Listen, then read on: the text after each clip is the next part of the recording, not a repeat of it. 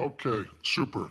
Well, good evening, everyone. Good afternoon or good morning, depending where you are in the world. I know we have people from all over the world joining us today. This is session 10, Financing Models for NFTs and the Metaverse, which is probably financing models for organizations in this world.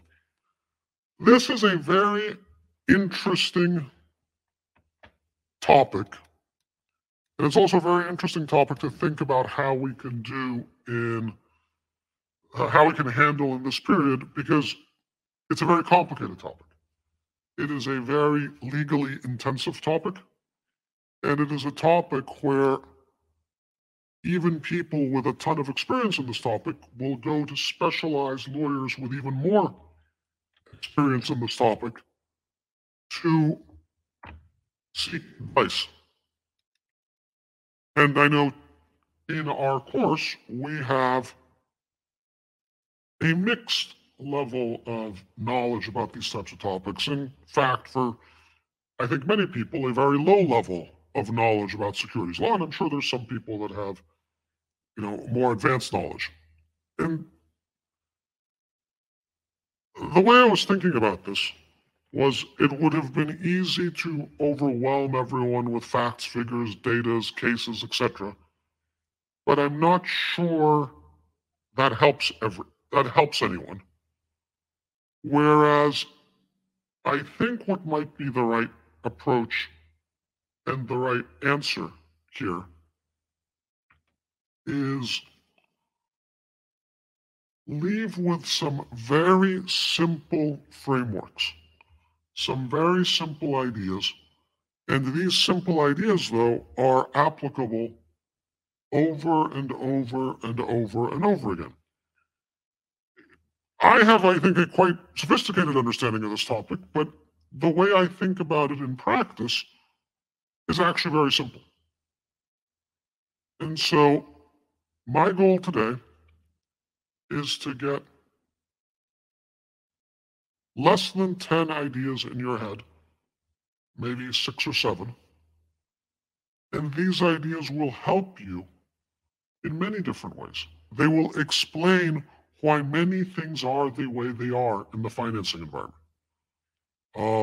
I see this constantly on my Twitter feed that people are confused about why things are financed the way they're financed.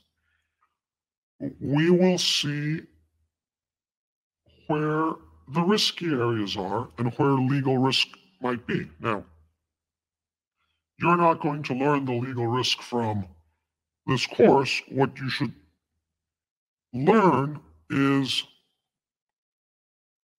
when you're within 100 miles of potential legal risk so that you go find someone qualified, a securities attorney really is what you want, to help you think through what your legal risk might be. This is what I hope to accomplish today. And so I really simplified my slides, and I hope this will work. So let's jump in. And really, there's two things. We're going to go into two sections. What are the key frameworks within U.S. securities law that change financing models? And then what are the that says financial, I'll fix it, financing models in use today? And you'll notice I'm going to be focused exclusively on U.S. law. And the framework that we will cover here is a very U.S. specific framework. Almost no other country thinks about it in exactly this way. And then you might say, well, why are we doing that? It's a global field, it's a global industry. Why are we just focused on what the Americans are doing? And the reality is, the reason this is the case is that the startup industry in general, and I think very large parts of the crypto industry in general, and large parts of the NFT and Metaverse industry in general, and the broader technology industry in general, in the, broadly speaking, English language world, or uh, Europe and US world, tends to be concentrated in the United States. China has a very different model. Russia has a different model. But in the world that public blockchains are heavily used, in that world, what we tend to see is that there's a heavy concentration in the United States. And given that heavy concentration in the United States, the laws and regulations of the United States tend to be fairly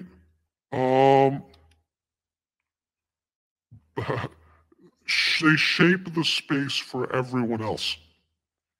And so a lot of what you see is the United States. It might be uh, very specific to America, but it really does shape the space tremendously in a lot of what we see. So this is what we're going to talk about. I can't possibly disclaim this session enough. Like, this is not legal advice. It wouldn't even be legal advice in the United States. In the United States, you'd still, as I said, I know 20 times more than this in this presentation, and I wouldn't do any of these things without a lawyer, right? And it certainly doesn't apply outside the United States because these are the US rules. So with all of these caveats and all of these ideas, let's jump in. And I was laughing when I wrote the title for this section, Some Relevant Snippets of U.S. Securities Law, and this is exactly what it is. I mean, U.S. securities law is a gigantic body of work, of case law, with all types of nuanced and edge cases that have been, over time, established. And here we're going to have 4 slides in fairly large font to talk about it.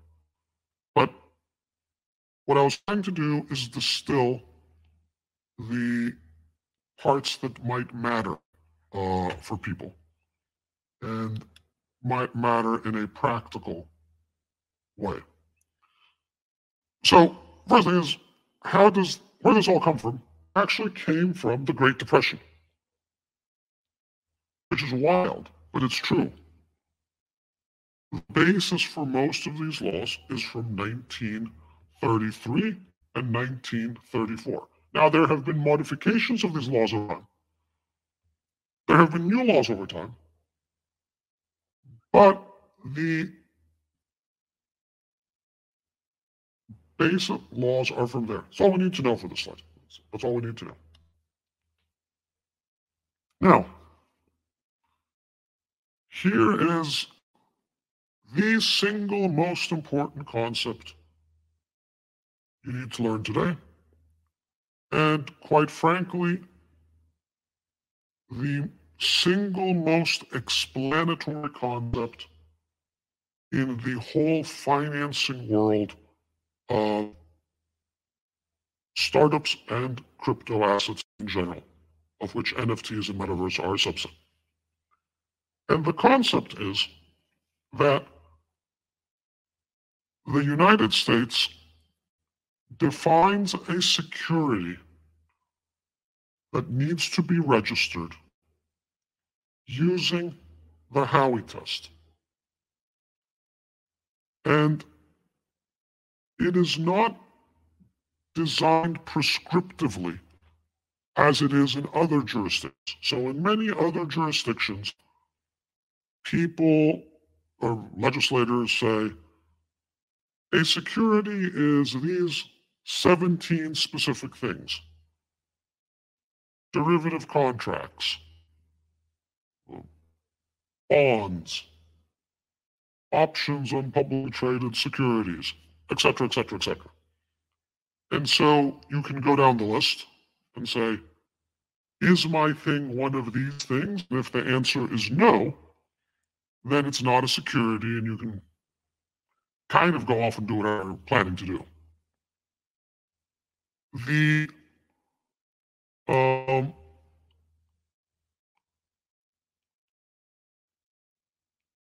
the United States is different. It's principles based in how it approaches this. And in that case,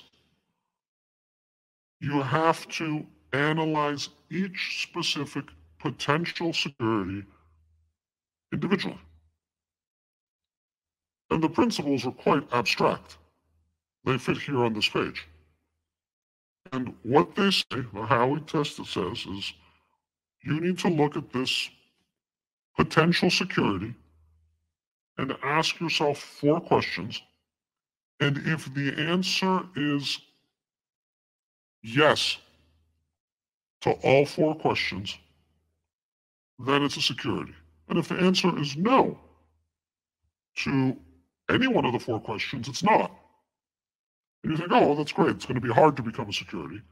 And the reality is most things that most people will think of, most casual, naive, or even like kind of medium sophisticated ideas that people will think of for raising money do turn out to be securities under this test, which is bizarre, but yet true. So let's go through them. The first part of the test is an investment of money. This is the most straightforward. If you're volunteering at your local church, this is not going to be a security, right? This is an investment of money. Now, money doesn't mean fiat dollars. If you sell a security and you take Ethereum, for example, that's still going to meet this test. It's still going to be considered an investment of money. It's not an investment of US dollars, an investment of money more broadly. The second test, in a common enterprise. So this is the way I think about it is something that has a kind of definable mission, organization, goal, etc. It's interesting. People try and get around this by saying, oh, but there's not a legal entity here, or we call ourselves decentralized. But that doesn't matter so much, right? Like the SEC is going to look at this point conceptually, that this a common enterprise where we're going to try and do something together. And kind of the most simple and basic example is a company, right? So if I founded a company and this company was supposed to sell NFTs, and it was called 6529 NFT Limited or Incorporated. And I say, would you like to buy shares in my company? Yeah, it's a common enterprise. We have a company. We're going to do something. And so the interesting thing is like, no, I'm not going to do it to the company. I'm just going to sell you these tokens, and we're decentralized. And it doesn't matter so much. Like the legal form doesn't matter so much. It's, does this have a coherent and cohesive set of activities? The third leg of the stool, with expectation of profits. Are people buying what it is you're selling for the way they are buying any other investment vehicle? If someone sells you a very nice 6-course dinner, it might be an investment of money in a common enterprise of others, but you're not buying with an expectation of profits. If someone sells you a pair of Nike shoes, not buying them with an expectation of profit. I'll hold that example, I'll come back to it later. If someone sells you a boost up in the game. Probably not something bought for the expectation of profits. If someone sells you something that says, yeah, buy this token, we are going to moon because of A, B, C, D, E reason, well, we start to get problematic. We still have to meet all the tests, but we start to get problematic. By the way, kind of dumb level disclaimers don't work.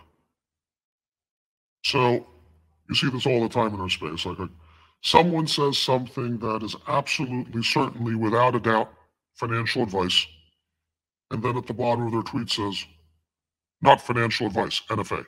That doesn't count for anything, doesn't mean anything. Right? Nothing about that is relevant. The substance is what you do.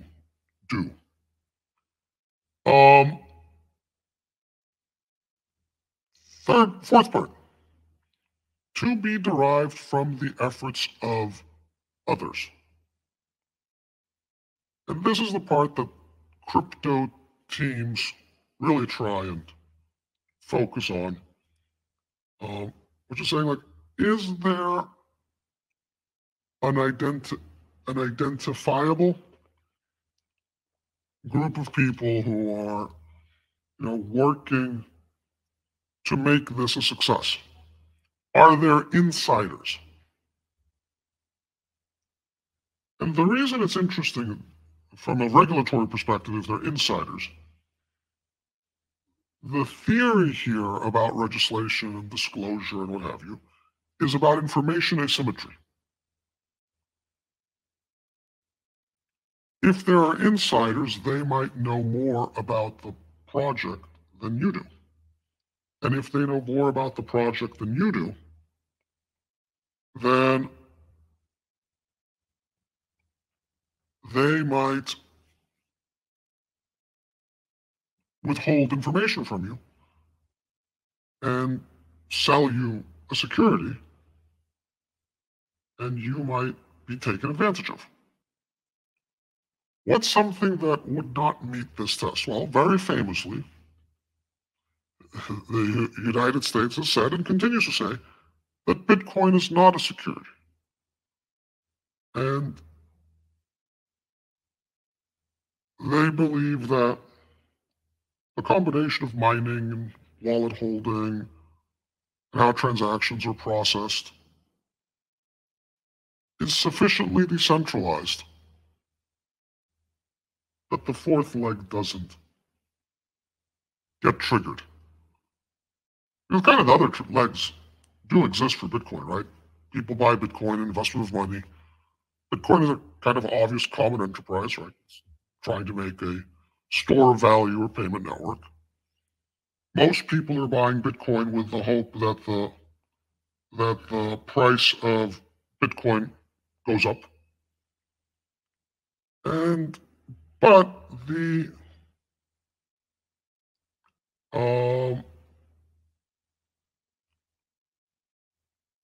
saying it's not a identifiable team that's driving the value of Bitcoin, and that it's derived from the efforts of others. It's like a commodity. It's like if you buy a barrel of oil, people say, oh, well, no, that's not a security. Now, is the value of oil in some very, very weird, abstract way derived also from the efforts of others? Sure, sort of, but there's not like one producer of oil that has specific power over the characteristics of oil. There's many producers around the world. There's many users around the world. There's no real information asymmetry in oil that someone needs to come and disclose. And it's viewed, for example, that Bitcoin has also reached that point of decentralization of not information asymmetry. So what are things that almost certainly are securities in the token space? Obviously, we had said if we have 6529 NFTs Inc., and I go out and say, hey, would you like to buy 10 of the 100 shares? I have this really great idea. I'm going to mint NFTs and tweet about them. We're going to make lots of money together. That is trivially a security. It's an investment of money in a common enterprise with expectation of process to be derived from the efforts of others, aka me. Where a lot of people go wrong is they say, oh, well, if we do this as a token, we're somehow going to get away from this, right? If we say, oh, we're going to mint 6529 DAO tokens, and they're going to get a share of the revenue from all the other NFTs 6529 mints. Without going into great detail on the situation-specific areas, that has risk that it's a security. The fact that it's not specifically shares in a company doesn't change anything. It's an investment of money in a common enterprise expectation of profit to be derived by the efforts of others. The fact that I said it's a token, not shares in a company, doesn't really count for anything. So, if there's only one thing you remember today, it's this. Remember these 4 prongs, these 15 words. And when you see someone offering something, ask yourself, is this likely to look like this, right? Okay, well, so what does it matter if it's a security? Well, it matters because if it is a security in the United States, and I'm going to summarize, but this is effectively right, you either have to, A, register it with the Securities and Exchange Commission, B,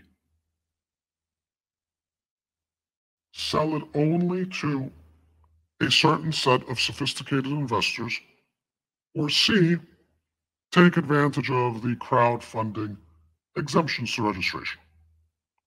These are your only options. There's no fourth option, for practical purposes. So, who are these sophisticated investors who can buy unregistered securities? They fall into 2 categories: accredited investors and qualified purchasers. Accredited investors is the one you hear about casually online. It's the bigger category. It's the more common category. It's the lower standards category. Qualified purchasers is a more institutional category. Don't 100% quote me on this, but the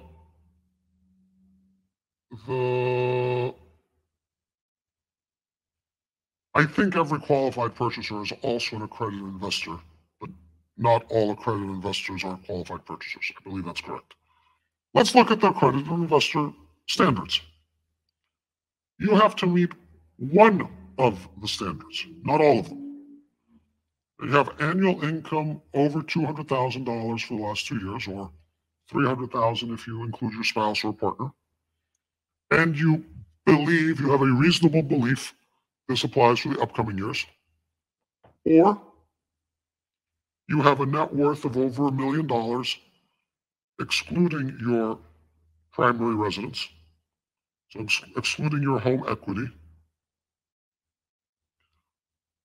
This can also be jointly with your spouse or partner. Or you meet certain professional criteria. You hold one of the securities industry certifications, licenses that you've studied and passed the test for, Series 7, 65, or 82. You're a high-level officer or director in the company that's selling the security. You're, you're a client of a family office that's itself an accredited investor, or for in a fund, you're a knowledgeable employee of the fund, or there's some other legal rules for legal entities. But basically, it is you're rich, or kind of rich, or you have financial services expertise. A qualified purchaser is similar type of things, but with higher numbers. It's 5 billion and 25 billion, so we can ignore it for the purposes of discussion. And the theory here is either you're rich, in which case, if you go buy an unregistered security and you weren't given all the information you needed to properly evaluate it, and it turns out that it was risky, and it turns out that you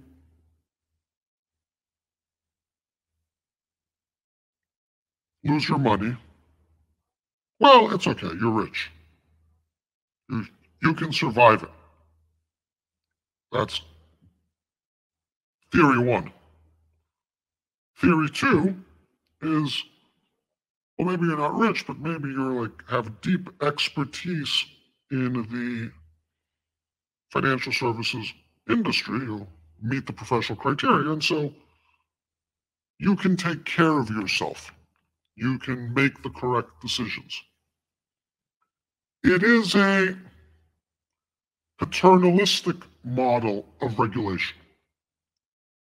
It divides the world into two buckets. It divides the world into people who can make these decisions by themselves and either have the expertise to make good decisions or the financial wherewithal not to be wrecked by these decisions. Which is not to say that people who make $200,000 a year couldn't buy an unregistered, a sufficiently large amount of an unregistered security to also destroy their lives financially, right? I mean, it's not actually the case that they won't do that. And then people, you say, look, we don't, it's too risky for you. You need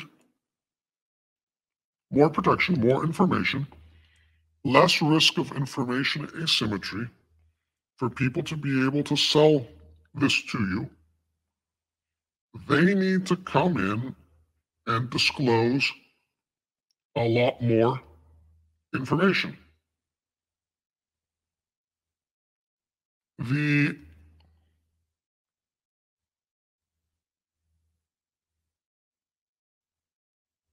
I think this was sort of uncontroversial a few decades ago. And with the democratization of finance in general, the internet in general, and then really much more so with crypto, I think there's an interesting debate on, and this debate, by the way,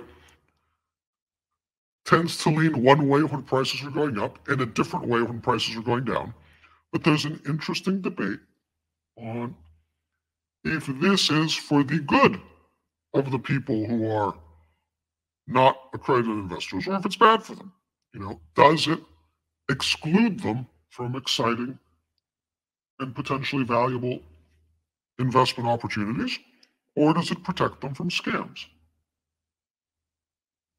Is this excellent protection for the unsophisticated, or is this a way for the rich to get richer and everyone else not to have access to the same opportunities? There is also, some people who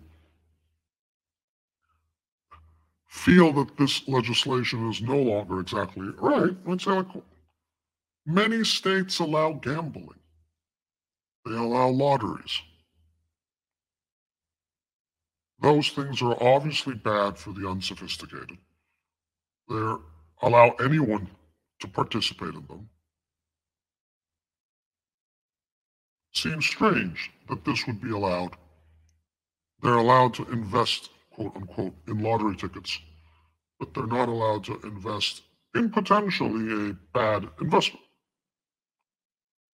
We're not going to conclude on this topic, but these are the types of issues that arise. So this is who is allowed to purchase unregistered securities. Now, what does registration mean? Basically, you have to file for an IPO. It's that type of model. You have to make an S1, it's a registration statement. You send it to the SEC. They read it. They ask you questions. They ask you to make changes. You send it back. They read it, so on and so forth. And then you can sell generally shares to the public or other financial instruments, but generally shares. And then you have a whole bunch of ongoing reporting requirements. When do you have to file financial statements with the SEC? What things do you need to disclose? What are your officers doing? Are they buying or selling shares? When are they trading? When are they not trading? All of these things are actually pretty good things. But they are things that are hard to do in a natively crypto context. But they're also expensive. Even for a fairly small company, preparing to do a registration will be a 7-figure cost and probably 7 figures of annual compliance.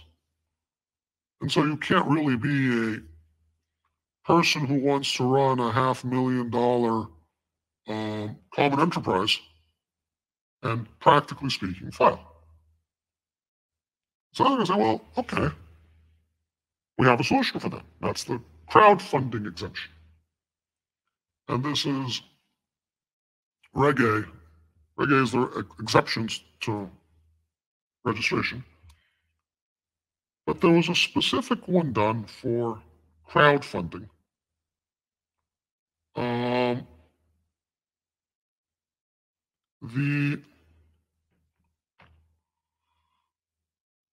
You can do effectively a light form of registration if you're crowdfunding within certain hurdles, 20 million and 75 million, respectively. And so you don't have to go through the whole full regulatory regime of being a public company like Google. You do have some reporting requirements. You can't just go out there and put your hand up and say, hey, look, I'm crowdfunding. I don't have to do anything. That's not how it works. But it's a lighter form. It's significantly lighter registration form. So, practically speaking, if something is a security, you can sell it using one of 3 ways. 1, to accredited investors and qualified purchasers. 2, to the public post-registration. 3, to the public under the crowdfunding exemptions, but within certain limits on how much you can raise. These are, or if it's not a security, you don't have to do any of these things, but then it really has to not be a security.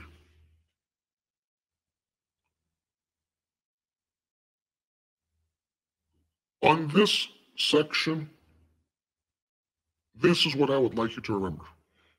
The Howey test and these 3 models for securities: accredited investors, registration, Reg A, crowdfunding exemptions.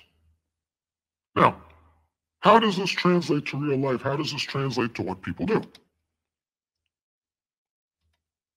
Well, the primary model for financing technology startups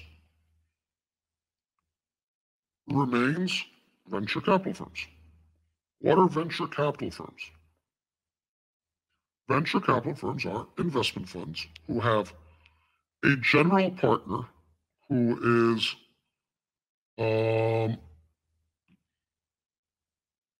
company, but you can think of it as the people running the fund, and limited partners who are the investors.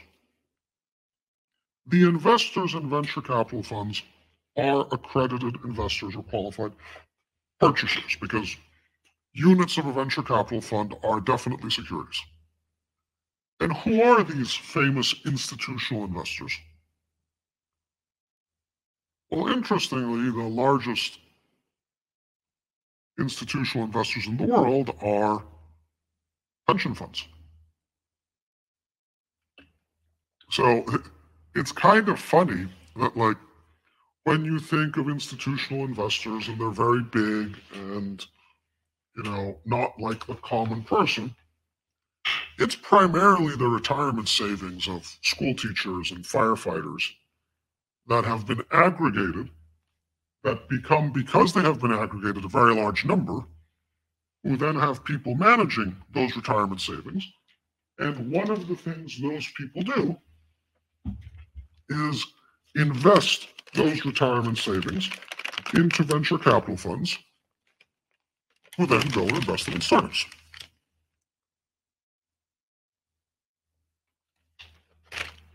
Other buckets of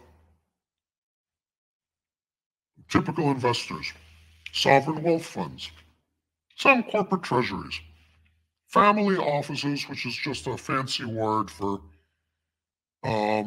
effectively an investment fund or an investment team for a really, really rich family, and ultra high net worth or high net worth individuals. But really, the biggest investor in venture capital funds tends to be pension funds. They have more money than any of these people. So VCs are both allowed to invest in unregistered securities and also have the orientation, skill, mental desire to invest in technology startups.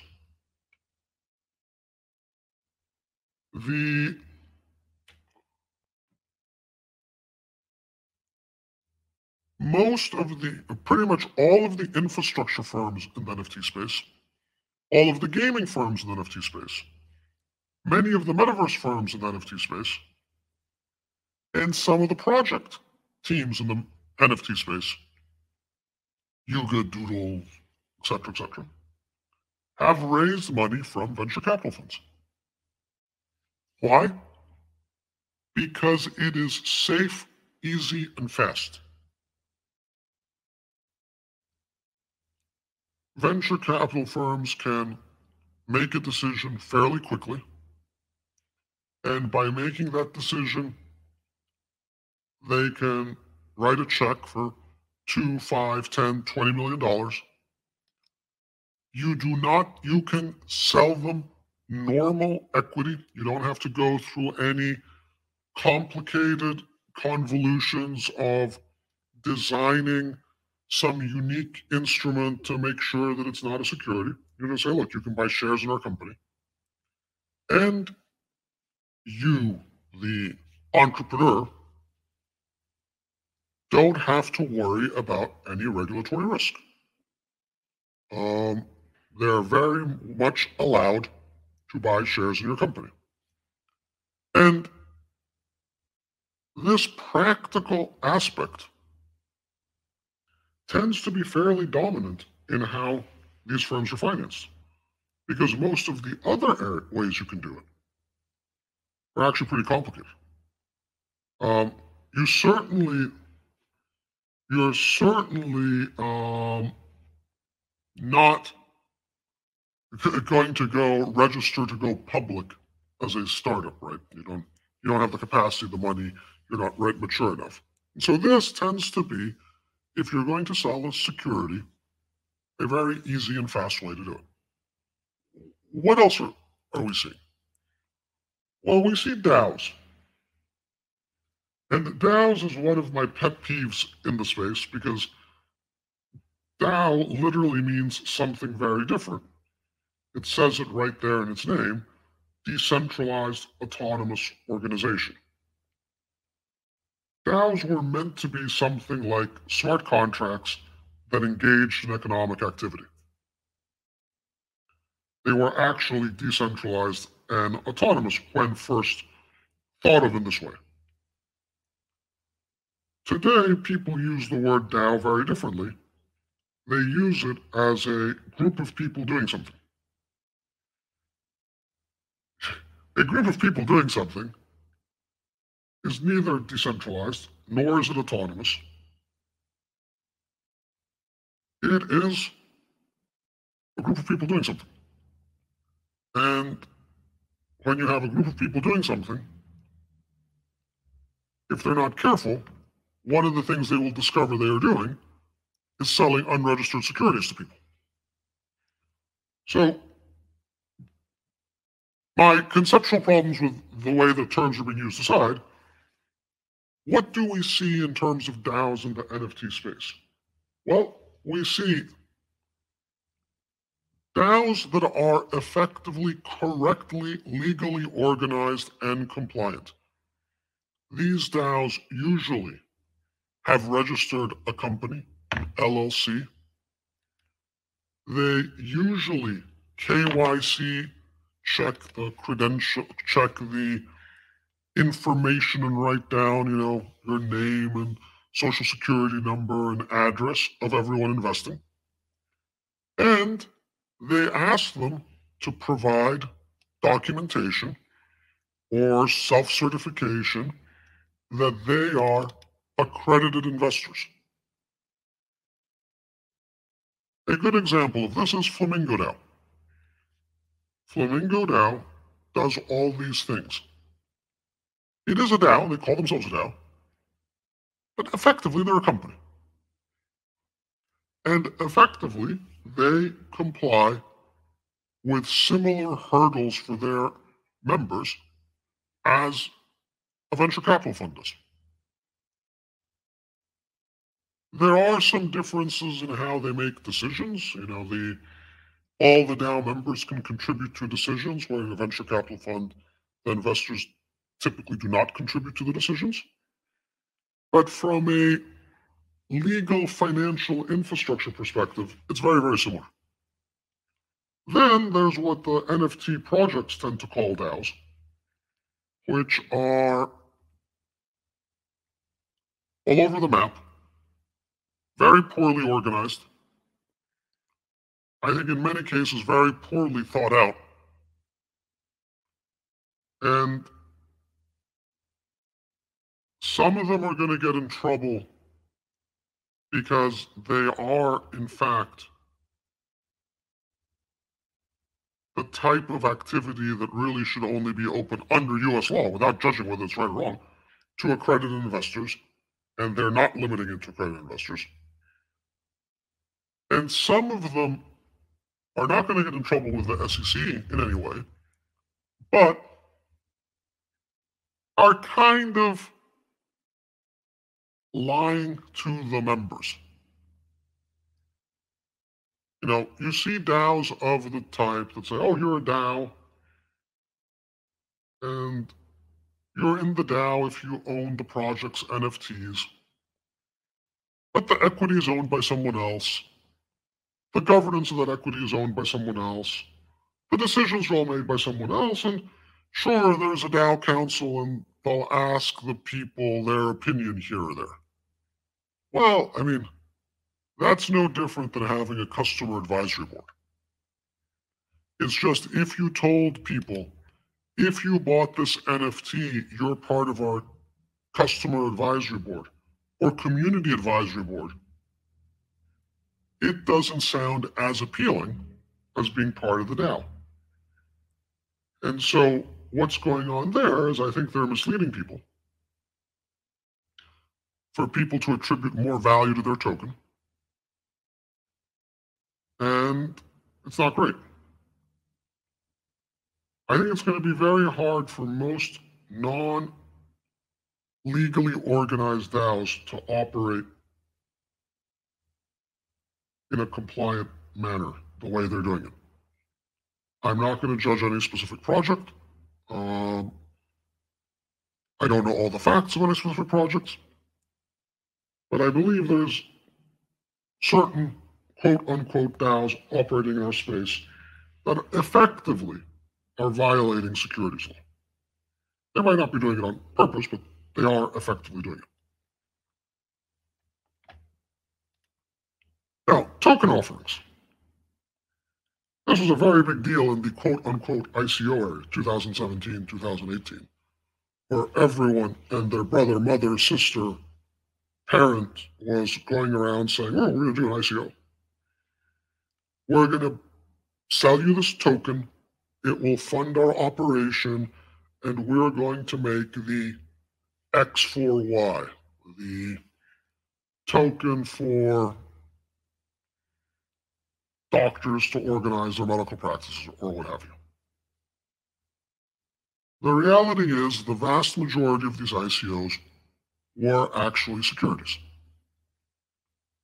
And eventually the SEC cracked down on them, and people stopped doing it because they didn't want to get in trouble. I believe a typical fungible token ICO is very hard to do as not a security. Or if I want to be more precise, it is very hard to make it not a security, but also achieve the objectives that the organizer of the token is likely trying to achieve. What do I mean by that? Well, most of the time, people who are doing an ICO are trying to raise money to do something. They have an idea. They woke up one morning, they said, oh, I want to execute this idea, and oh, I need a team to do it, and in order to get that team, I need money to hire that team and to do marketing and what have you. And because of this,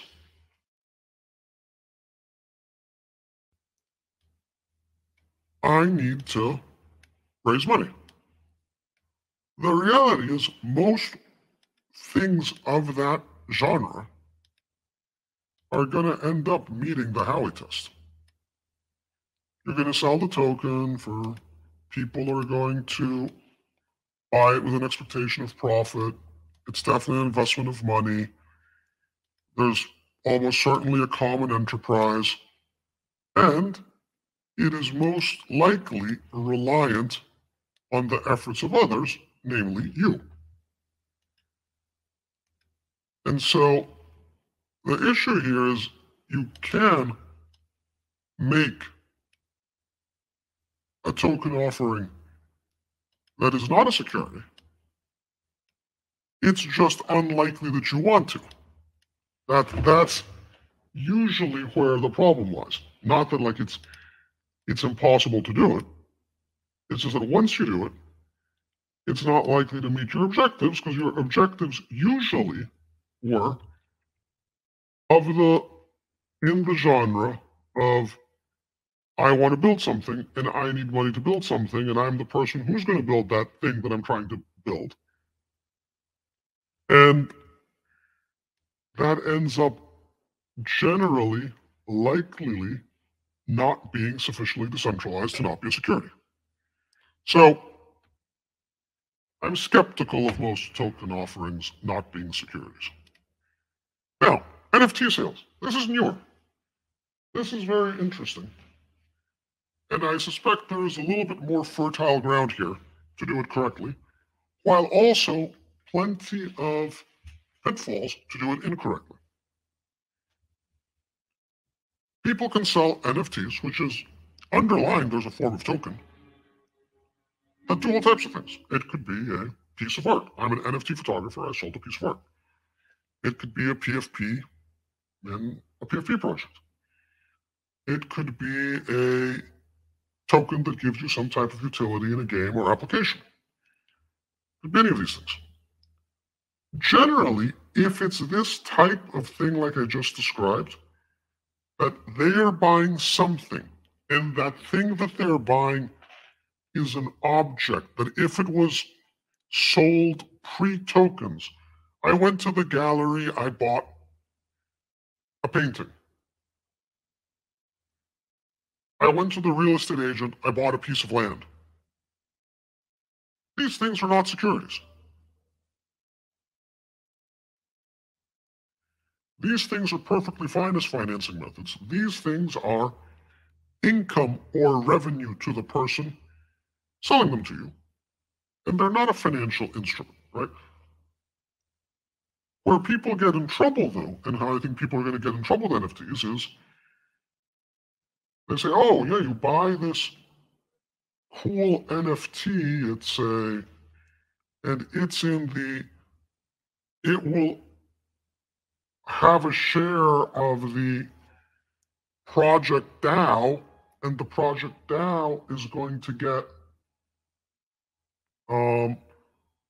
50% of the royalties from all the trades that happen later with the NFTs, and also 10% of the primary sales of future NFTs. So the DAO is going to be valuable and you'll have a share of the DAO. Well, congratulations, you've made a security. The real life equivalent would be you go to a gallery and say, and the gallerist is like, oh, I'm going to sell you this painting. And when you buy this painting, you're going to have a really beautiful painting. It's by Keith Haring. And also, I am going to give you 1/10,000th of the profit of my gallery for the rest of eternity. That part, I'm going to give you 1/10,000th of my profit of my gallery for the rest of eternity, that part turns that Keith Haring painting into security.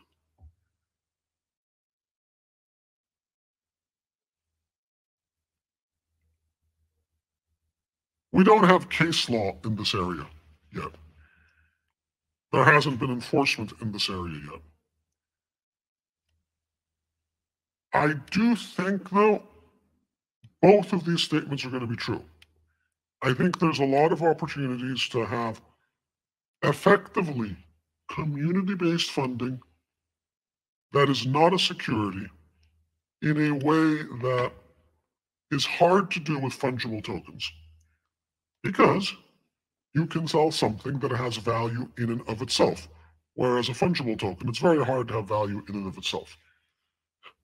If Xcopy, take a good example, wants to do all types of projects in the NFT field,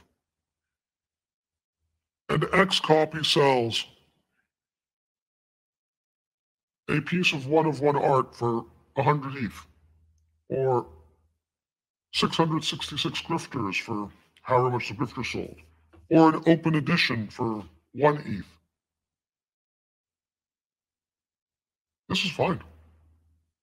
None of these things are securities. Xcopy will have earned a lot of money. It will have been given to Xcopy by people who broadly believe in the Xcopy brand universe, etc. They might even be expecting a profit, but they're not in a common enterprise with Xcopy. They own an Xcopy painting. Xcopy is off to go do something else, so they're not in a common enterprise together. So I believe this ability to reach out to your community, customers, fans, whatever you want to call them, and sell them tokens directly that are, in this case, non-fungible, is a viable fundraising method here. I also believe quite a few people are going to screw it up. They are going to accidentally create securities, or in some cases on purpose, but I think in most cases, accidentally.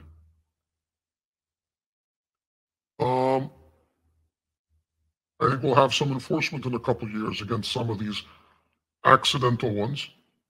They're not going to be able to chase around all of them because there's a lot of them.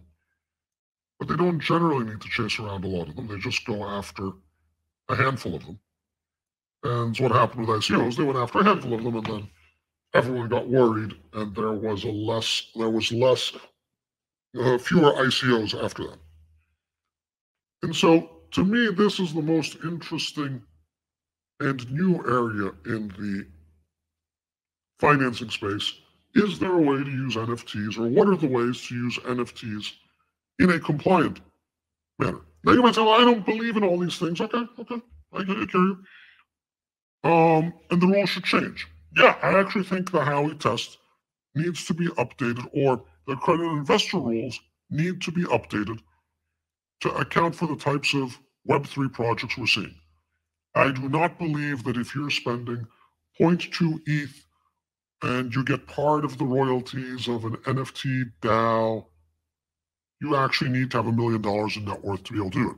But that's going to involve changing the regulations of the United States, and I don't think that's going to happen imminently. Maybe it'll happen in a few years, but that's not the case today. Then someone will say, well, I live in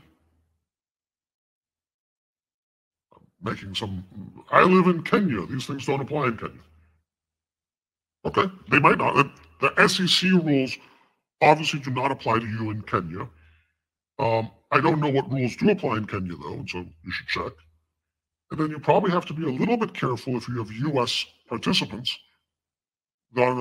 Practically, you have an enforcement risk. Probably if you have a small project in Kenya that would have been a security under U.S. securities law, but you're in Kenya, it's a 50 ETH project. No one's probably practically going to bother you. This is not legal advice. But if it becomes large and huge and successful, I don't know, you never know. The U.S. regulatory authorities can be quite globally ambitious at times. So you still need to be careful, my suggestion.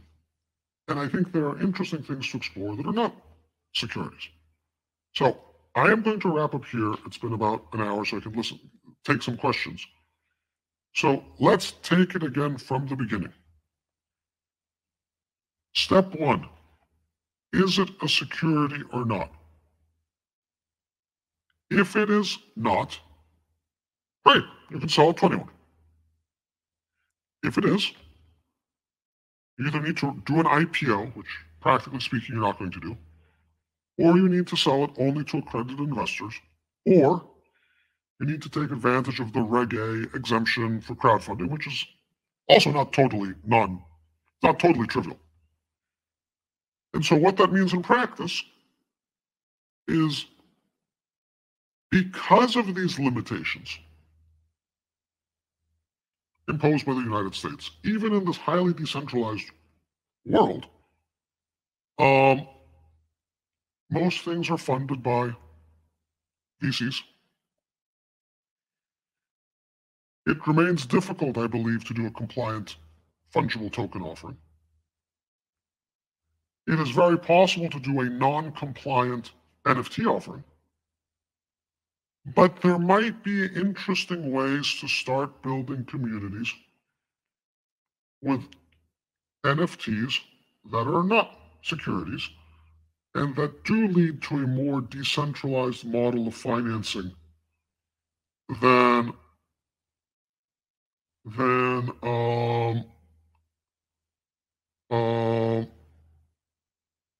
what we have seen without non-fungible tokens. So let's go to questions, and hopefully I have not absolutely bored everyone to death. This is, I think, the most, the least artsy session we're going to do, but I do think it is important.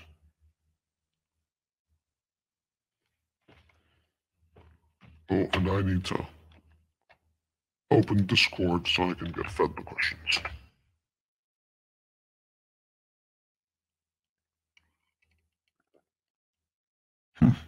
The first three questions are about nouns.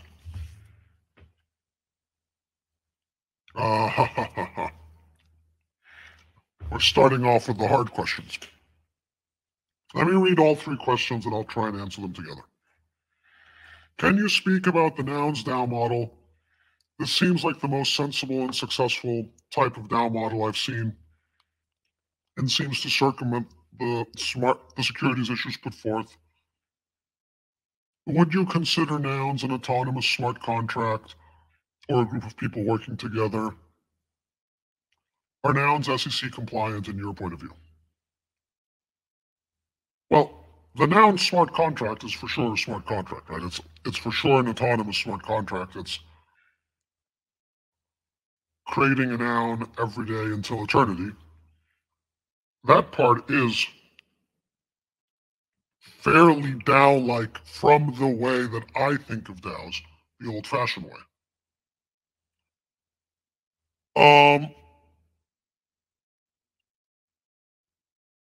The way the treasury is allocated is not autonomous, right?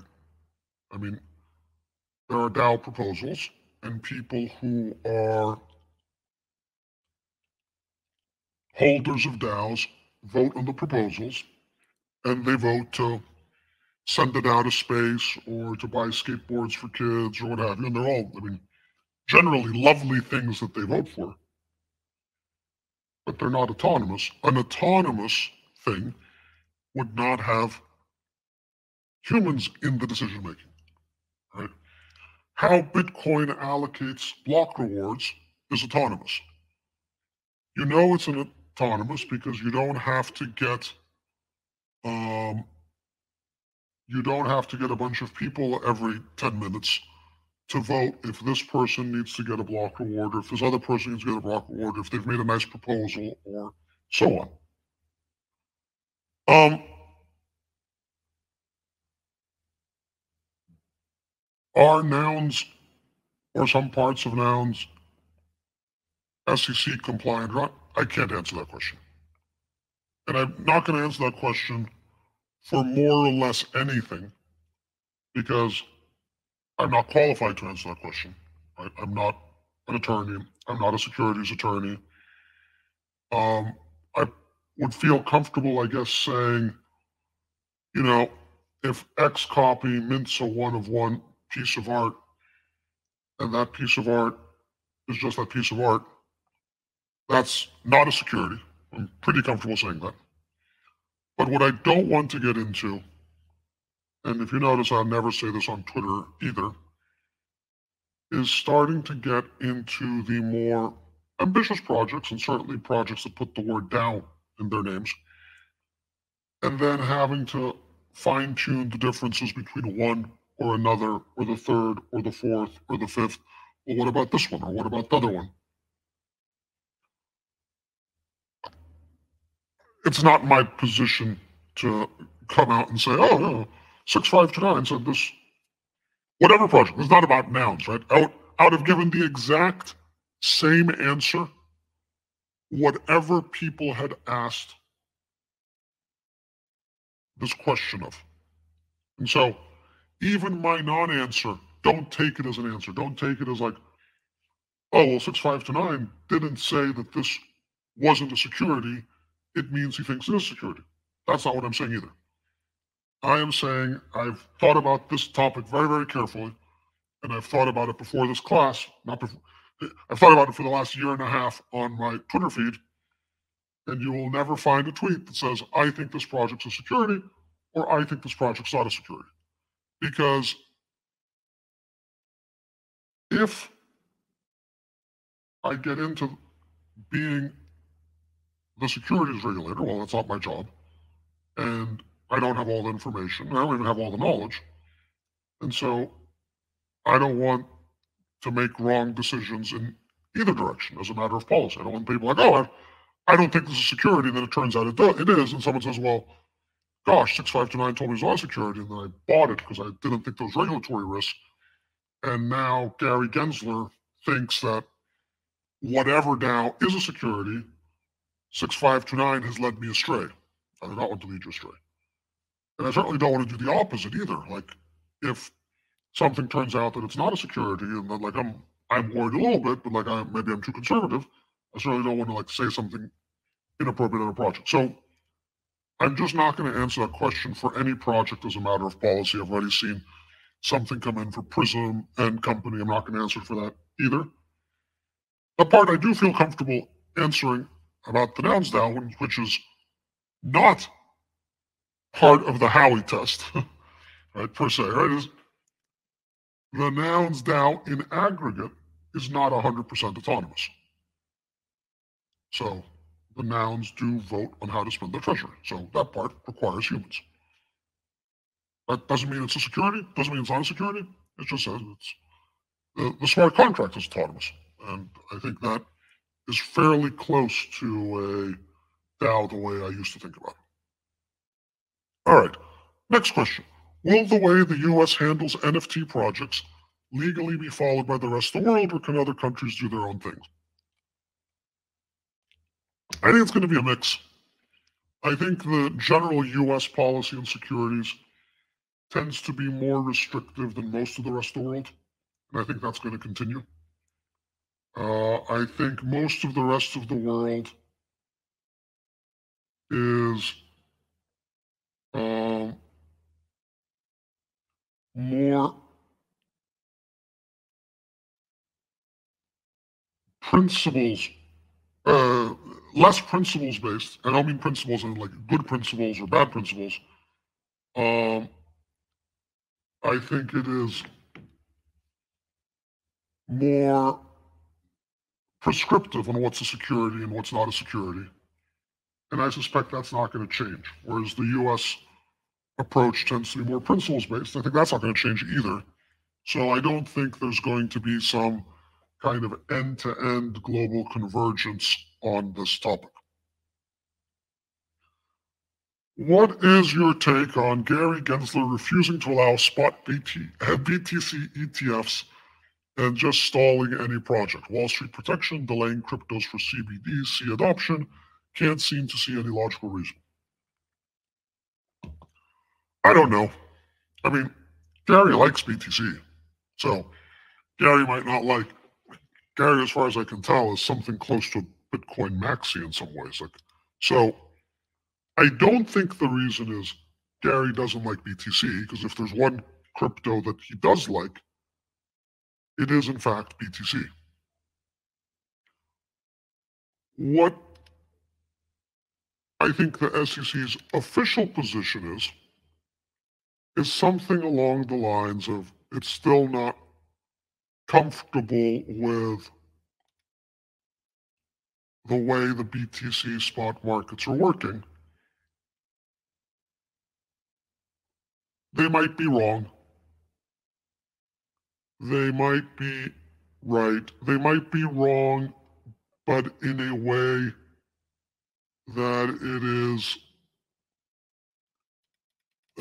because of their own intellectual biases, or maybe they see some things we don't. I mean, the crypto market participants, the institutional participants, have not exactly covered themselves in glory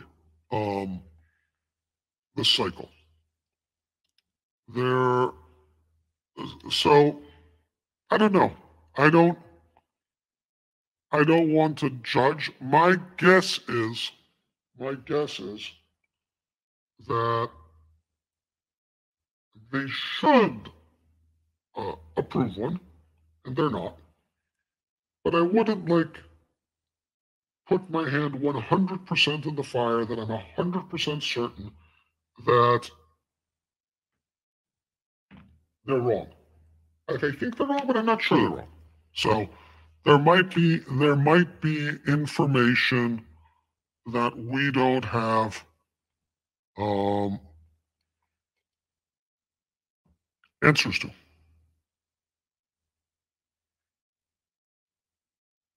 That we don't have visibility into. But they do. I don't know. Okay. Can you avoid security status if the work is being done by the person receiving the income instead of by the work of others? I'm a little concerned because the question came with quotes around the word work. So I'm assuming I'm reading without quotes, that we're not saying like, oh, fake work. We're pretending that the work is being done by others.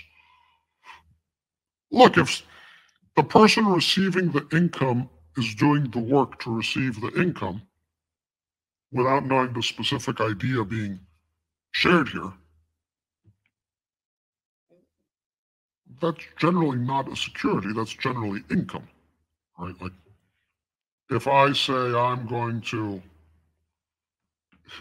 go make martinis for people and sell them, and people are going to pay me money for making them martinis, that's fine. I mean, that's not a security. And the SEC is not concerned that there is information asymmetry between me, the martini maker, and me, the person collecting money for making martinis.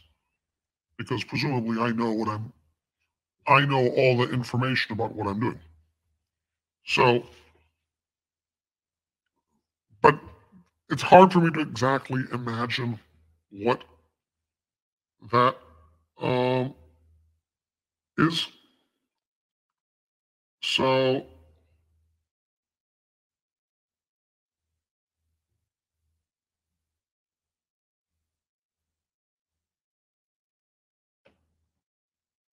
okay, next question. Without being financial advice, but perhaps being cultural advice, are there any funding models that seem particularly appealing or interesting to you in Web3 currently, besides being an artist minting work who has managed to find a collector audience aside? Okay, this one's tricky. I don't know for sure. I've been thinking about this.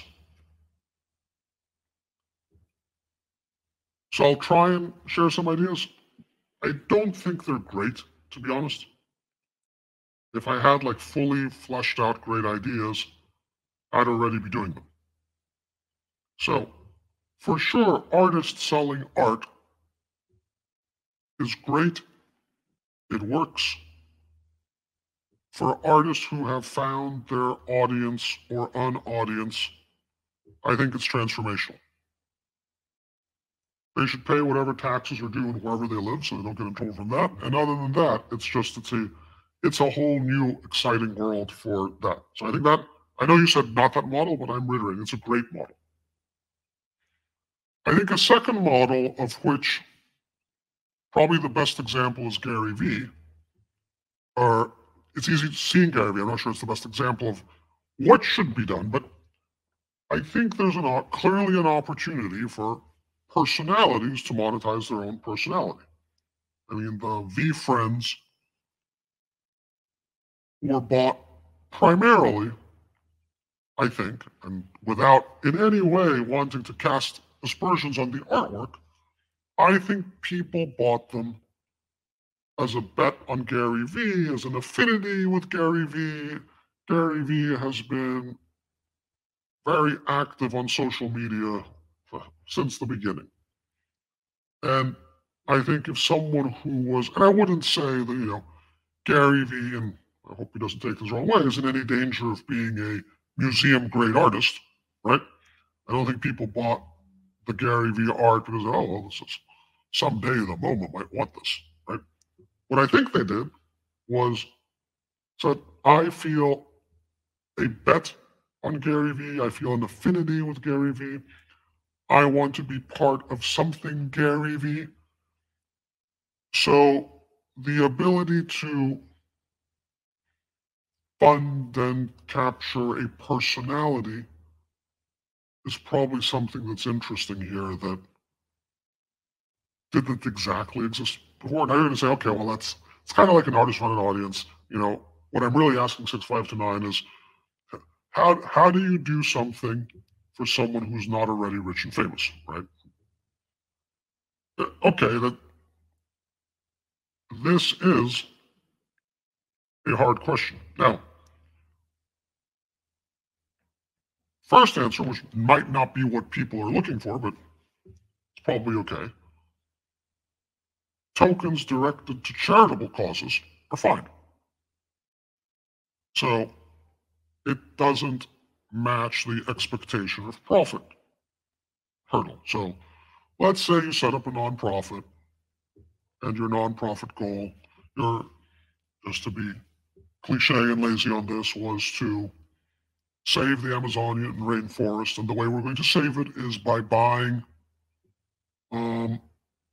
land in the Amazonian rainforest. And for every acre of land you buy, you get an NFT representing that acre of land. But someone has properly set up a 501c3 nonprofit organization in the United States. And when they issue the NFT, and let's say the NFT is, I don't know, 0.1 ETH, and you buy this 1 acre in the jungle, and the nonprofit gets the money, they buy the acre. The title of the acre is with the nonprofit, not with the NFT holder. Again, without being legal advice, etc., probably okay. And my sense is a better user experience than send money to someone, a charity in this case, and get an email receipt. I think once this stuff gets worked out, I believe it's going to be a more effective fundraising model for charity than what happens now. I'm just thinking of myself because it gamifies it. It makes it a little bit more fun. If I just sent $1,000 to the Amazonian rainforest charity and got some receipt that said, "Thank you for your contribution. You can use this to deduct it on your taxes." It's fine. It's boring, but the fun's over the second I've done my good deed, let's say, but the fun's over the second I've sent it and gotten my receipt. If instead they said, "Here's a grid of whatever, 10,000 acres, and each acre is an NFT, and the NFT actually reflected the grid. You use a satellite photo or whatever. It's like, go pick out the acres you're trying to save." And then at the end, you have like 10 NFTs instead of an email receipt. They might still also send you an email receipt. That's fine. But like, you have 10 NFTs, and I can show them in my wallet. And I'm like, look, I saved these 10 acres. And maybe you'll say, gosh, you're getting ego benefits out of it. And I'm going to say, okay, so what? If I get ego benefits out of it, we save the acres. Isn't that a good thing? Or maybe I'll say, no, it's not for my ego. By me highlighting this in my wallet, a lot of people look at my wallet, I'm going to help other people learn about this, and maybe they'll save more acres. Yeah, that sounds interesting. Next bucket. I would like to see, and you're going to say, why don't you do one? And the answer is going to be, I haven't thought of one yet. I would like to see some things that are pure DAO like my OG definition. A smart contract that does something with NFTs. It does it once it's been deployed. It does it automatically forever without human interaction. That probably, okay. What that is, I don't know. I haven't figured it out. And it's not like it's an it. There are many possible it's there. But as a general principle, the idea that there'll be some smart contract on Ethereum every minute or hour or day or week, minting an NFT or selling an NFT or buying an NFT, and without the part that there's like a bunch of people in a Discord trying to decide something or another. I like that idea. I don't know what that idea would be, what it would do, but I like that idea. If you're invested in any NFT projects that may be subject to legal issues, do holders have to fear a backlash? I'll end with this question, and I think the holders need to think about this in two buckets. The first bucket is the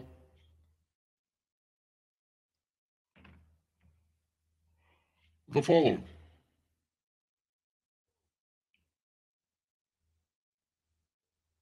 Will the price of the NFTs in that project go down? Probably. Right? Like if someone comes to a project and says, "Oh, we're being sued by the SEC because our NFTs that give rights to the profits of the DAO might be securities." Well, no one's going to like that, right? So the price is going to go down, or people are going to sell. Second,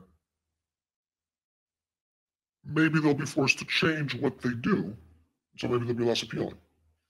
Now, will you, a holder, have any legal risk? Probably not. now this is not legal advice, there was a very strange and interesting case where there was this DAO that was pretending to be kind of autonomous, but really wasn't. And the CFTC kind of said, oh, I might go after people who voted because they were like part of the team. Now, in practice, they only went out after the project promoters.